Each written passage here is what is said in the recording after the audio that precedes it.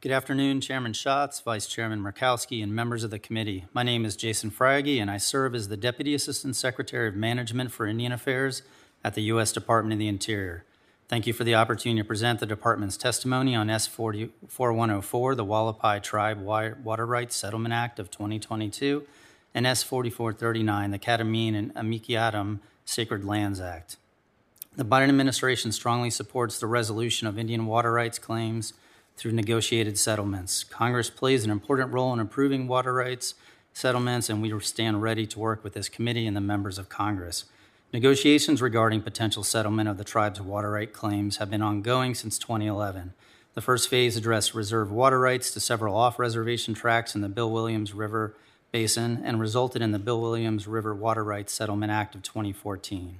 The second phase, addressed in S-4104, covers additional water rights in the Bill Williams River Basin, as well as the remainder of the tribe's water rights in the Colorado River Basin and the Verde River Basin.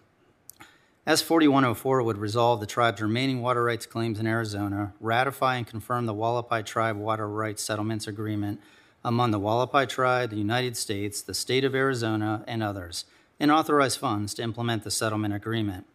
The bill would reallocate 4,000 acre-feet of fourth priority Central Arizona Project non-Indian agriculture priority water to the tribe to be used for any purpose on or off reservation within the lower Colorado River Basin in Arizona.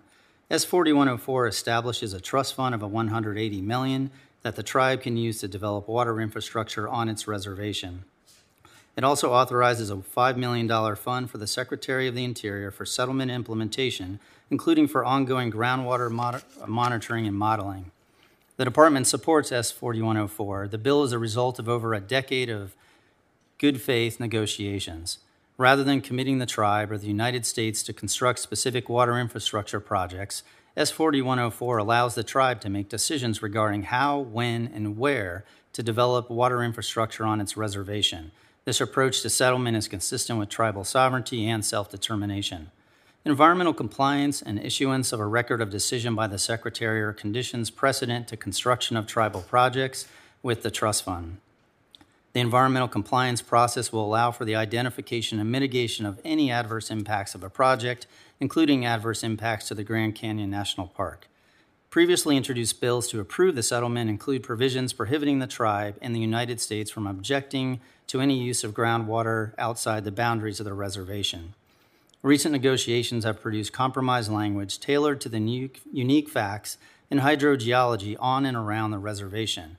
The Department believes that S-4104 would protect the groundwater resources available on the reservation while providing certainty to surrounding communities that also rely on the Truxtun Aquifer. However, we caution that the compromises reached in this settlement are not a one-size-fits-all and should not be considered a precedent for other settlements. As a final matter, the Department notes that S-4104 contains restrictions on taking lands into trust in Arizona. This restriction is a significant limitation on the authority of the United States under existing federal law and is contrary to the administration's strong support for returning ancestral lands to tribes. The Department does not seek to contradict the tribe's decision that the benefits provided by S-4104 justify this compromise.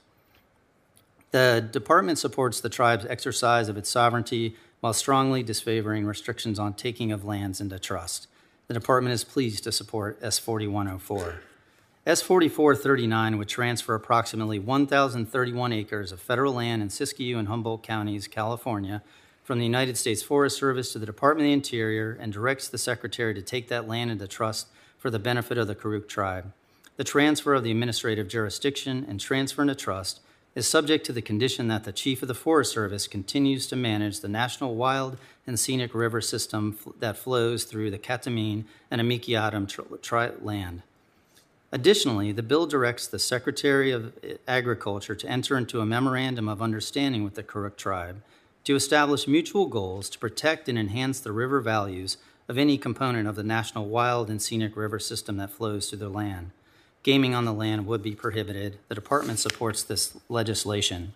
The Katamine and Amikiatam land is sacred to the Karuk tribe and vital to their culture and traditions. We appreciate the difficulty and uncertainty the tribe faces in relying on a special use permit for ceremonial access. The Department strongly supports returning traditional and sacred lands back to tribes and supports agreements with Indian tribes to collaborate in co-stewardship of federal lands and waters under the jurisdiction of the Department of the Interior and Department of Agriculture. Chairman Schatz, Vice Chairman Murkowski, and members of the committee, thank you for the opportunity to provide the department's views on these important bills, and I look forward to answering any questions. Thank you very much. Mr. Smith, please proceed.